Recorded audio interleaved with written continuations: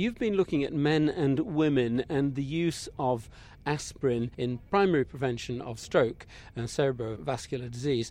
But can you tell me what it was you were worried about? Why did you decide to do this meta-analysis?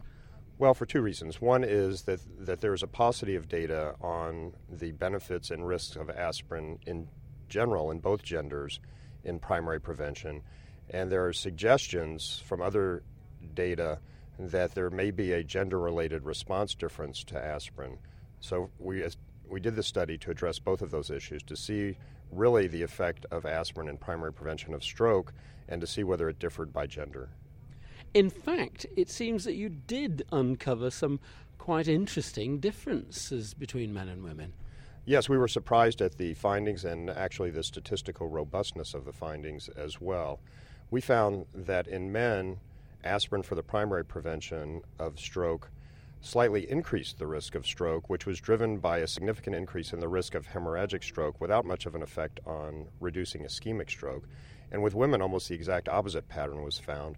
Aspirin reduced the number of overall strokes, and that was driven by a very significant reduction in the number of ischemic strokes without an apparent increase in the risk of hemorrhagic strokes. If aspirin has a different effect in men as compared with women, what is the recommendation that you might pull out of this if you're a doctor with a woman patient?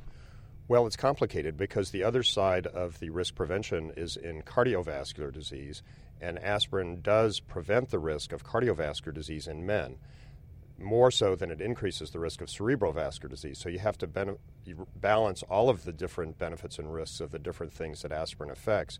And that's why aspirin is probably still recommended for men for primary prevention of all forms of cardiovascular disease and should be recommended for women for primary prevention of cardiovascular disease, at least among those at high risk.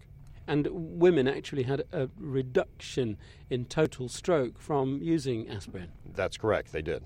So that's pretty good. So you might go out on a limb and say that if you had to choose, you'd recommend your woman patient aspirin more even than men. Yes, that's correct. However, the effect of aspirin on preventing myocardial infarction in women is less robust than it is in men.